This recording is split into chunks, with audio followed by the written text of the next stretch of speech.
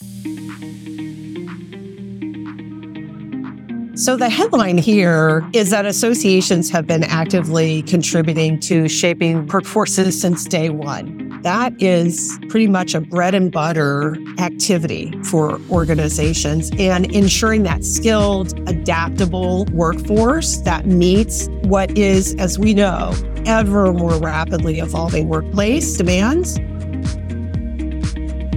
Hi, I'm your host, Jude Pereira, and we're at our second episode now with none other than Rich Green and Jennifer Baker.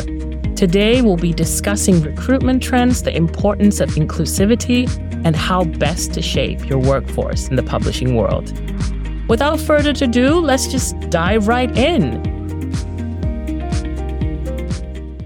Jennifer, Rich, welcome to the Research Impact Podcast. Thank you so much, Jude. It is such a pleasure to be here with you today, and Rich as well.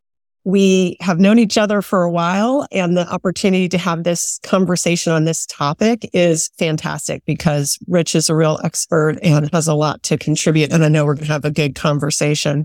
For those of you I don't know out there, I am Jennifer Baker. I am an association management professional. And my focus is helping organizations bridge the gap between strategy and execution. That's really been a theme throughout my career. And I've had the opportunity to work with both individuals and employers on various issues related to recruitment and workforce development. As part of my work at ASAE, which is the Center for Association Leadership, I ran Association Career HQ, and I will put in a plug. It's a great example of a niche job board that helps folks, both individuals and recruiters.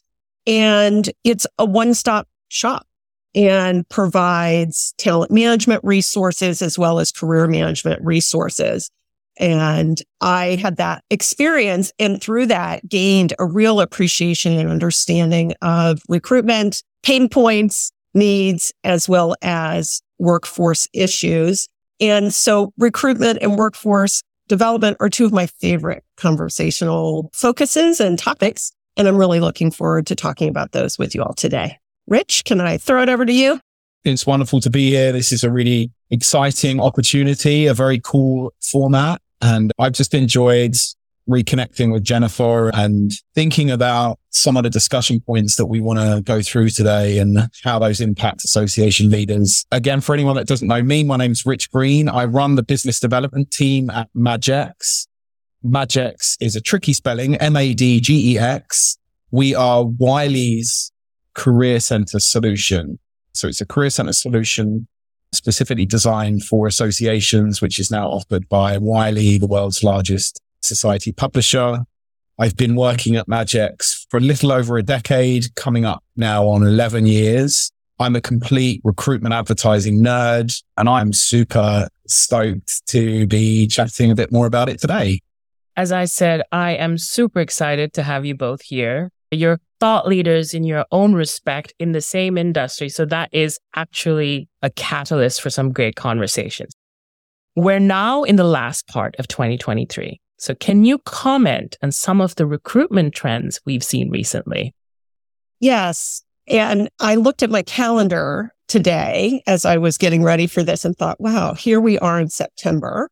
And September is always for me sort of a second new year, back to school time. So it seems perfect to be talking about where we are and where we need to look ahead to. What's really interesting to me in terms of trends are the pretty dramatic swings in power dynamics that we've seen between job seekers and employers in a relatively short period of time. And I think those power shifts really underlie and help drive some of the other trends related to good and bad recruitment practices, as well as, frankly, good and bad job seeker behaviors, because we know those exist as well out there. Our audience knows that for a while, job seekers clearly held the upper hand. Great Resignation, anybody? Ring some bells. So it struck me, I saw that this past July, the job openings and labor turnover survey data, that JOLTS report data, actually announced essentially that the Great Resignation was over. That was a signal in that report because there was a return of the quits rate to its average rate during 2019, right? Pre-pandemic of 2.3%. So that was that signal that Great Resignation was over. And now, and you all may be hearing it among your staff, among your colleagues, just looking out in the world, we're seeing that many employees are opting to sit tight. They're not so eager to leave. And a lot of that, I think, are macro trends, economic uncertainty that's unfolding in the world for a lot of reasons. But when you combine that with what we're seeing among larger employers who certainly lead the way, what they do ends up trickling downstream. When they are leading the way and really starting to feel empowered enough to mandate return to work, either for a set number of days and in some cases completely back to the office, I would say it's pretty clear to me that the power is shifting back once again to employers in a way that we have not seen. There's one other interesting trend that I'll comment on, and it's the rise and really rapid adoption of AI in the workplace. And I was thinking about this. John Connor, for any Terminator fans out there, commented that, this is the world now. Logged on, plugged in all the time. And that was a commentary on the overuse of technology in general in our world. What I'm thinking about and what I'm seeing is that what's plugged in all the time may not necessarily be us, but it's those algorithms that are working in the background. It's when Alexa answers us to the question we didn't even know we have asked. And specifically for recruitment, just recently, I was in an HR tech system in an application flow. And right off the bat, there was a checkbox that said, a notification that said, this employer uses AI algorithms to match job seeker applications with job postings and scores them and provides that to the hiring manager. So they were disclosing that. And then you could opt out. And it raised all kinds of questions in my mind. Did they proactively do this? How many other systems will have this? What is the perception if a job seeker opts out? Do they get moved into a different category because they weren't willing to participate? So I think this is another emerging trend. It's not brand new, right? It's really starting to kick off, though, and accelerate, I think, through 2023. And it's only going to get faster in my mind. That really has real implications for, especially the topic we're going to be talking about in a little bit, that diversity and inclusion piece. Brilliant. Now, you talked a bit about the winding down of the Great Resignation and AI. What do you see happening in the next couple of years? I know you touched on that a little bit, but could you give us a look into your crystal ball and give us a little bit of a look of what you see happening in the next couple of years? I really think that, and we'll be talking about this in a little bit, this rise of diversity and inclusion is going to become something that employers increasingly will be forced to reckon with. And we're going to see, I think, really a push and a pull as non-digital natives, which I know is probably not the right term to use anymore, but they're going to be really starting to exit the workforce. And you'll have complete digital natives. Us digital immigrants will be leaving. The digital natives will be forward. And it's a generation of folks who do not have the same view of work. And those kinds of cultural population lifespan trends, I think, are really going to be impacting recruitment, retention, and what is needed for an employer to keep an engaged, productive workforce.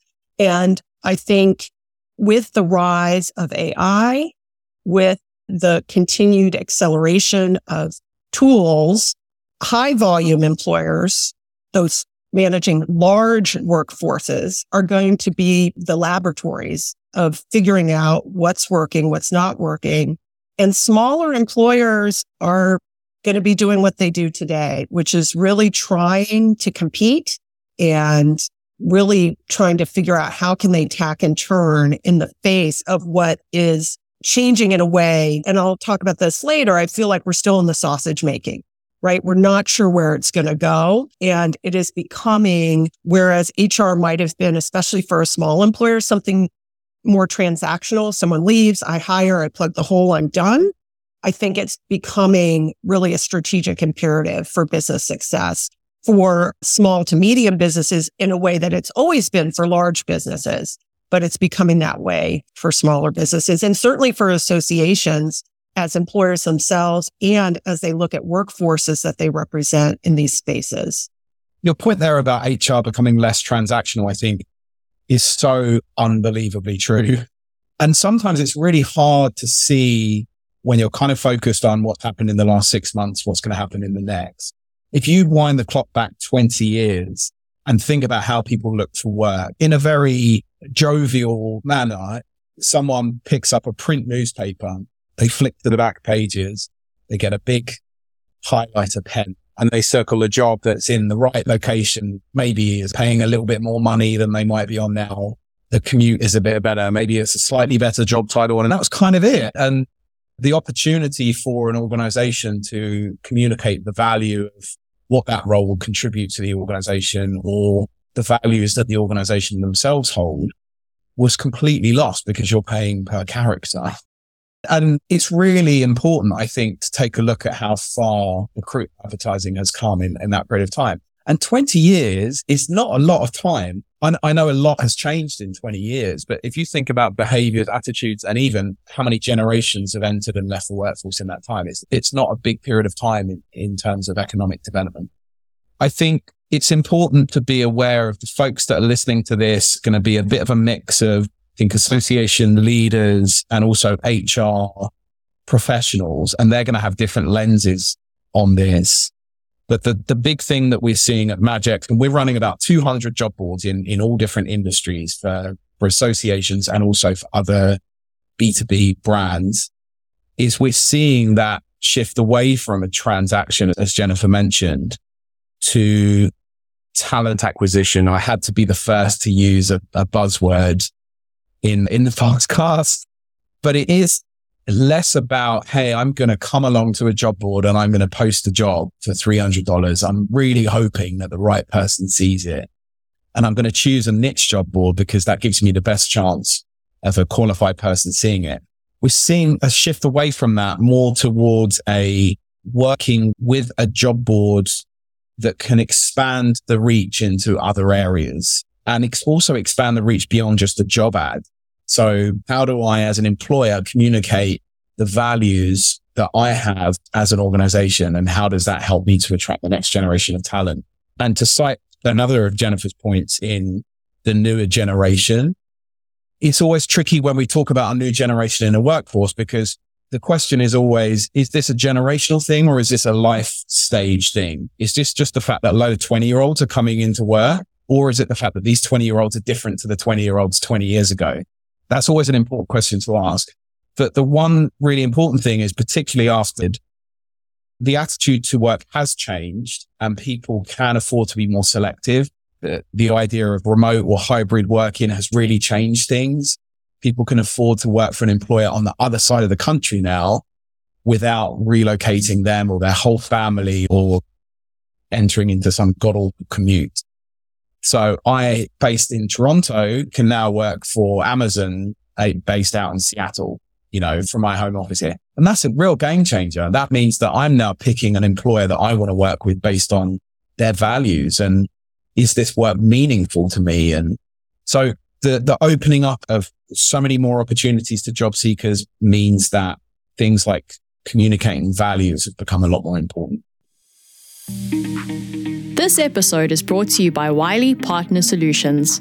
As the landscape of access continues to change throughout the research and publishing ecosystem, we seek to help our partners and customers explore and adapt to these changes in ways that deliver sustainable growth and a better research experience throughout the researcher journey. Find out more at www.wiley.com/partner-solutions. Brilliant. So moving on to one very important trend that's here to stay, which is more inclusive hiring efforts, which we touched on. So DE&I has been on the top of mind for at least the last 3 years. in a way that it really had not been before. So as we think about recruitment, where are we?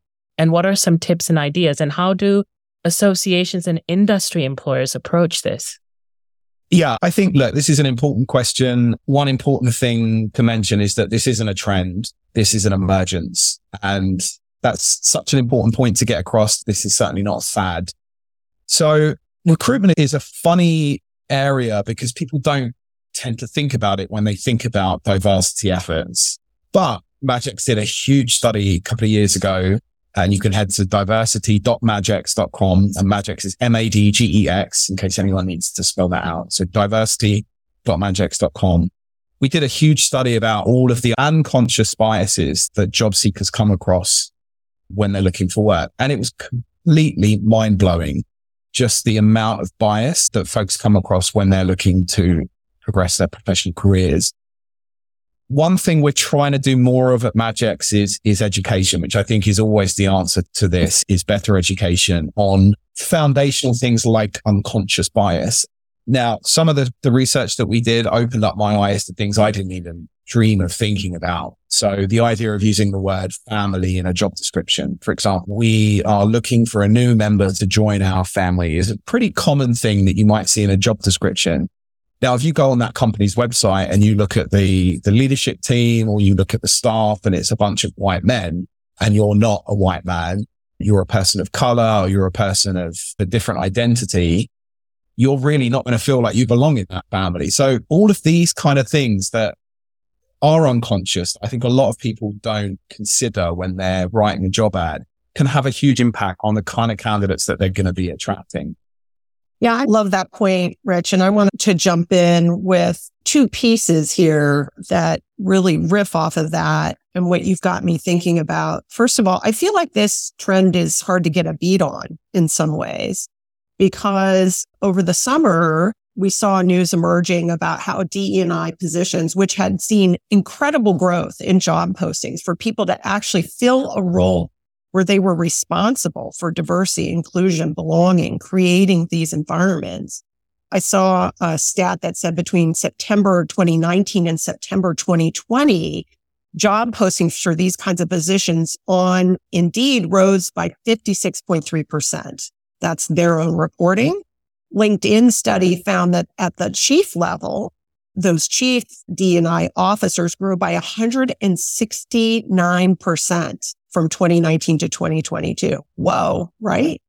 Then we start to see it sort of fall apart. And DE&I professionals are concerned as economic pressures start pressing down.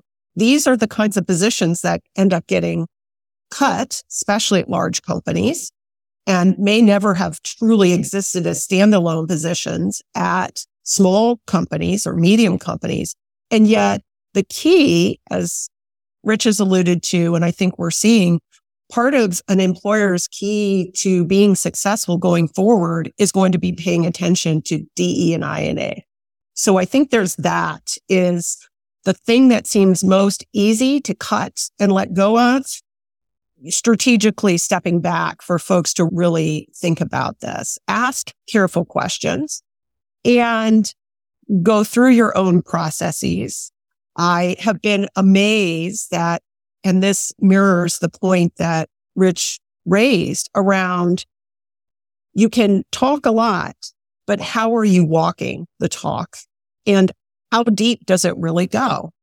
So you may put a really good updated job posting out there, encouraging people of all kinds to apply. I have been steadily seeing changes in language that is really heartening, that really seems to be opening up and embracing this concept. And yet you push people into applicant tracking systems where the idea of, you might have said we value diversity and pay transparency and all of this. And then the applicant tracking system forces people to put one number in for their salary or to identify without the option of identifying out, right? Not identifying pronouns or whatever those pieces may be. So especially for those smaller SMBs and really micro companies, it's an investment of time, but go through your own process and see is it really being supported throughout? That would be a tip that I would suggest. And remember that it's not a destination, it's a journey. That's very trite, I think, but it's incremental. And I will tell you, I have spoken with leaders of organizations that say, we are committed to this. But the reality is, if you go to our workforce today, this is who we are. We're trying to change. So what do? And we brainstorm some ideas that it's not that you just throw your hands up and say, well, all our pictures are, of one kind person. What you could do instead is maybe have people, instead of using pictures, put up things that are meaningful to them, or provide bios that make visible invisible aspects of diversity. And I know we'll be talking about this, Rich, about how it's more than just the color. That's certainly a piece of the visible, but there's a lot more, and it's a lot more nuanced, and we're going to have to all get pretty smart on that, I think, going forward. I think you had mentioned the expansion of the acronym there to be DEI and A. And we're seeing that more frequently now with the A representing accessibility. And I think that's an important consideration, is particularly when we're talking about digital resources that, certainly at Madgex, we believe access to the web is a human right. And when we talk about D and I think we're talking about making things accessible to everyone. At Madgex, we do an accessibility audit of our job board platform, our career center platform. And that involves having people who are part of sites use our job board websites and use a screen reader to navigate them. And I distinctly remember in Madgex HQ many years ago, witnessing firsthand someone trying to navigate one of our job board websites to look for a job using a screen reader. And it blew my mind. It was just a completely different way of someone consuming content online, and just a whole new world. And it's just not something I'd ever considered. And seeing how they struggled in some website instances to use a website navigation. So we think about all the tabs along the top of a website that you're going to click on. You don't think twice about it. You can click through them pretty easily. There's often like a categorization if you're on, Craigslist, or if you're on a job board website where you're looking to refine, or even a retail website, you're looking for a new pair of shoes, and you're like refining your criteria on the left-hand side, and you're expanding a category. Then you get subcategory options, and then trying to navigate that with a screen reader is a whole different kettle of fish. And seeing that once, it's in the back of my mind 10 years later, every time I try and navigate a website. So it's things like that there's twofold. Frankly, you could end up in a lawsuit if you're not building accessible websites. Beyonce was a victim of that within the last few years of a ticket website, I think it was, which wasn't accessible. But the reality is that, about a third of all Americans are going to face a disability at some point in their life. I would say, if you're creating websites, have it as a firm priority. If you're using third parties to develop web applications for you, hold them to a higher standard when it comes to accessibility. Ask them what their principles, standards, and practices are, because, it's really important. I broke my hand 10 weeks ago and couldn't type and had to navigate my computer with my voice. And it was a whole world of pain to try and do that. So, Jennifer, to your point when we spoke earlier, walking a mile in someone else's shoes is just so powerful when thinking about that. So I'd encourage people to expand their thoughts when they're thinking about diversity, equity, and inclusion, but just accessibility for everyone. Brilliant. Now, in order to tie this question up, I just want to ask, for any scale, large, medium, small corporations who are on the fence to, bettering their D&I practices or keeping to it, what is a piece of advice or something you can say to them for the future?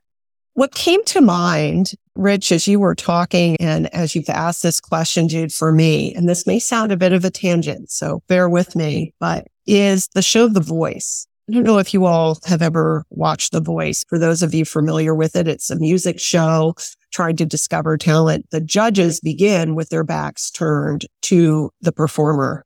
And so people come out and they're not being initially judged, as so often we all are, in various ways on how we look, what we're wearing, those kinds of things. It's really listening. It's really taking in somebody's talent. And when that happens, and we've seen this on this kind of show and other places, when you really take that opportunity to construct a process that allows you to hone in on the key things that you need to succeed and what someone can bring, you are going to discover amazing star performers, amazing specialists, managers, C-suite leaders, if your processes are constructed in that way that gives folks the ability to really shine with their talent. And then you can make a good decision. So that's what keeps percolating up for me is in the end, there's a really powerful business case, which is if you want your business to survive and thrive, and who doesn't? And if you are publicly owned, you have even more pressures, not just your own personal desires and pressures, but even more pressures. And depending on where you're operating in the States or around the world, we are increasingly seeing regulatory pressures. So if you need the stick, I think those are growing, the sticks, to make you comply. But I think that there is a carrot here that is really powerful. And it's almost to me like a user experience for both your internal stakeholders who are involved in hiring and the talent coming to you. That is going to pay dividends for the reputation of your business, for the health of your workforce in ways that it's compelling. I think it's very compelling. So that's what I would say is you can look at it both ways, but there are really good business reasons to stick to this and figure this out. Yeah, just echoing that final statement, the carrot is a delicious carrot here, because if you operate a business or you represent an organization that in any way relies on engagement from people, which is pretty much every business, let's be honest, what's good for people is good for business. We're very fortunate to run job boards, career centers, which are kind of like a marketplace. If you imagine the seesaw of supply and demand, where the demand is job-seeking professionals and the supply is employers looking to fill vacant positions. It's a very straightforward marketplace in that sense. If we can make our websites more accessible to more people and increase that demand side of the seesaw, it's good for business. Now, that's not our first and only priority when we're doing this, but I think it's often something that's lost is that these aren't box-ticking exercises. This is about making things more accessible to people, the people who are essentially the lifeblood of whatever business or organization you're running or representing. Thank you. I know for a fact that we can talk about that quite a bit more, but I'm just going to go into the next question. So this is narrowing things down a bit. There are folks listening in today that are from the association sector as well as employers. So how can associations actively contribute to shaping the workforce within their respective industries? So the headline here is that associations have been actively contributing to shaping workforces since day one.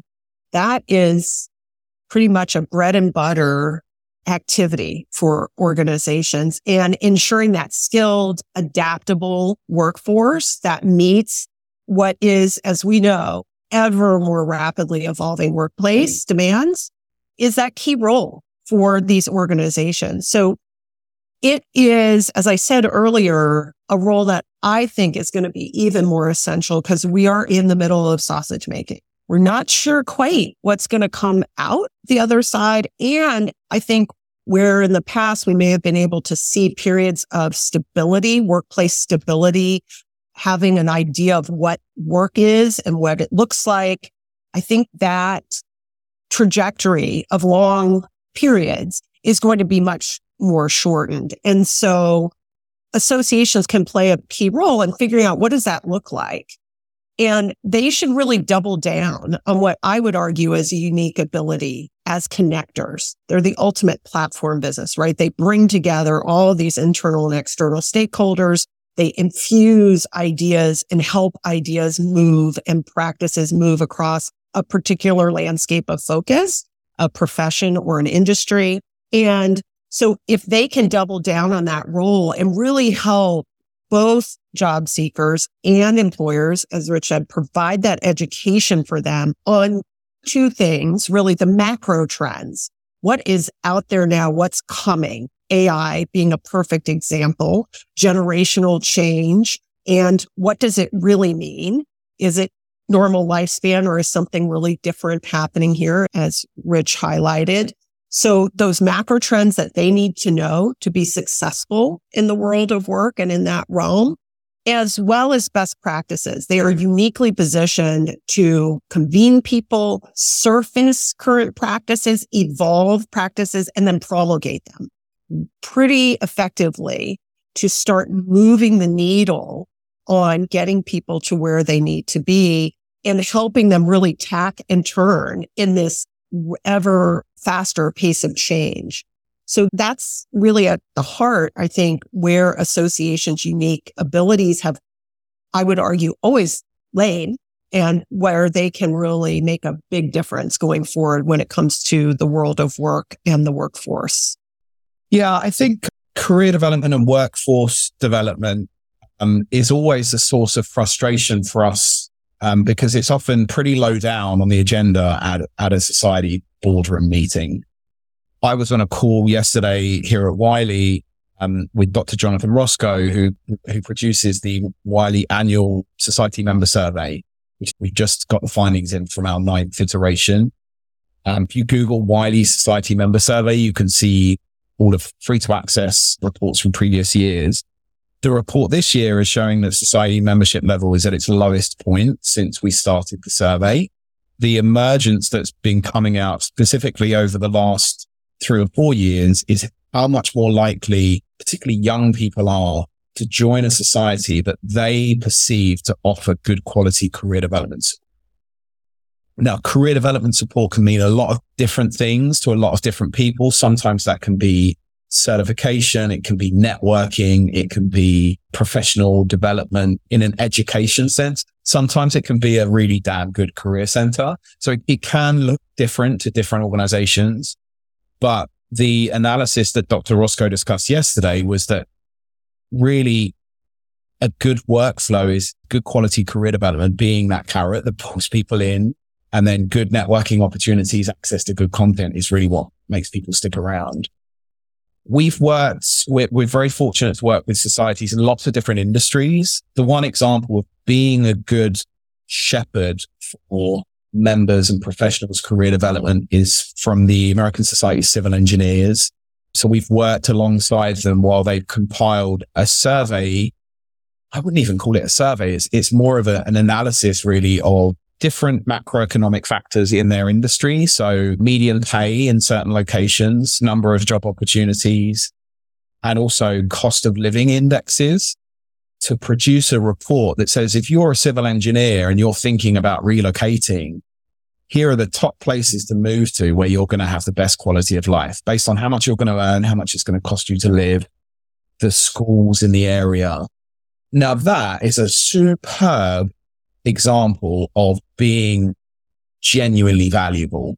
And the difference of producing a piece of content like that, which requires money, requires investment, requires people, expertise, dedication, requires a lot of things. But the difference of producing a piece of content like that versus here's top 10 tips for what to expect in your interview that someone has read 100 times and frankly could probably find a better example of that on a different website than yours for free as well, just goes to show the importance of value. And when we sweat pieces of content and research like that with people like civil engineers, the organic traffic that's driven to a job board or a career center is night and day. When you produce something that's actually interesting and valuable, the difference in organic search traffic of people just hitting Google going, I had a really bad week at work and I'm really not enjoying New York City. The building next door is going to be a 60-floor high rise next year.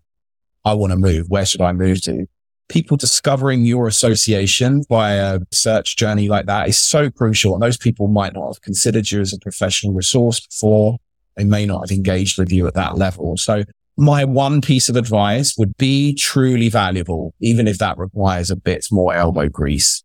Thank you so much. I'm afraid that's all the time we have for today. I want to thank you personally and on behalf of the podcast, Rich, Jennifer.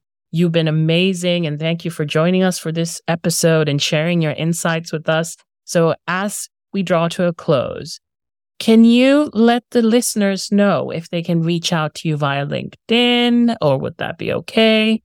Absolutely. You can find me on LinkedIn, Jennifer Baker, CAE, and I would love to connect with you and learn more about you and your work. And I love talking about this topic, and I'm happy to share and connect. Yeah, likewise, search me up. Richard Green. Green is in the color. Madgex, Madgex. Yeah, search me up. Drop me a message. Same as Jennifer, I'm always delighted to talk on this topic. Brilliant. And of course, you can reach out to us, Wiley Partner Solutions, on our website as well, if you have any questions. And then for our listeners, please feel free to share any suggestions for topics and guests via the podcast page on our Wiley Partner Solutions website, which will be linked. There will be also links to any resources mentioned in today's show. And with that, I want to say that some of the topics that we've touched on this episode will also be explored. It's like a bit of foreshadowing going on in future episodes, like AI, accessibility, and diversity. So stay tuned.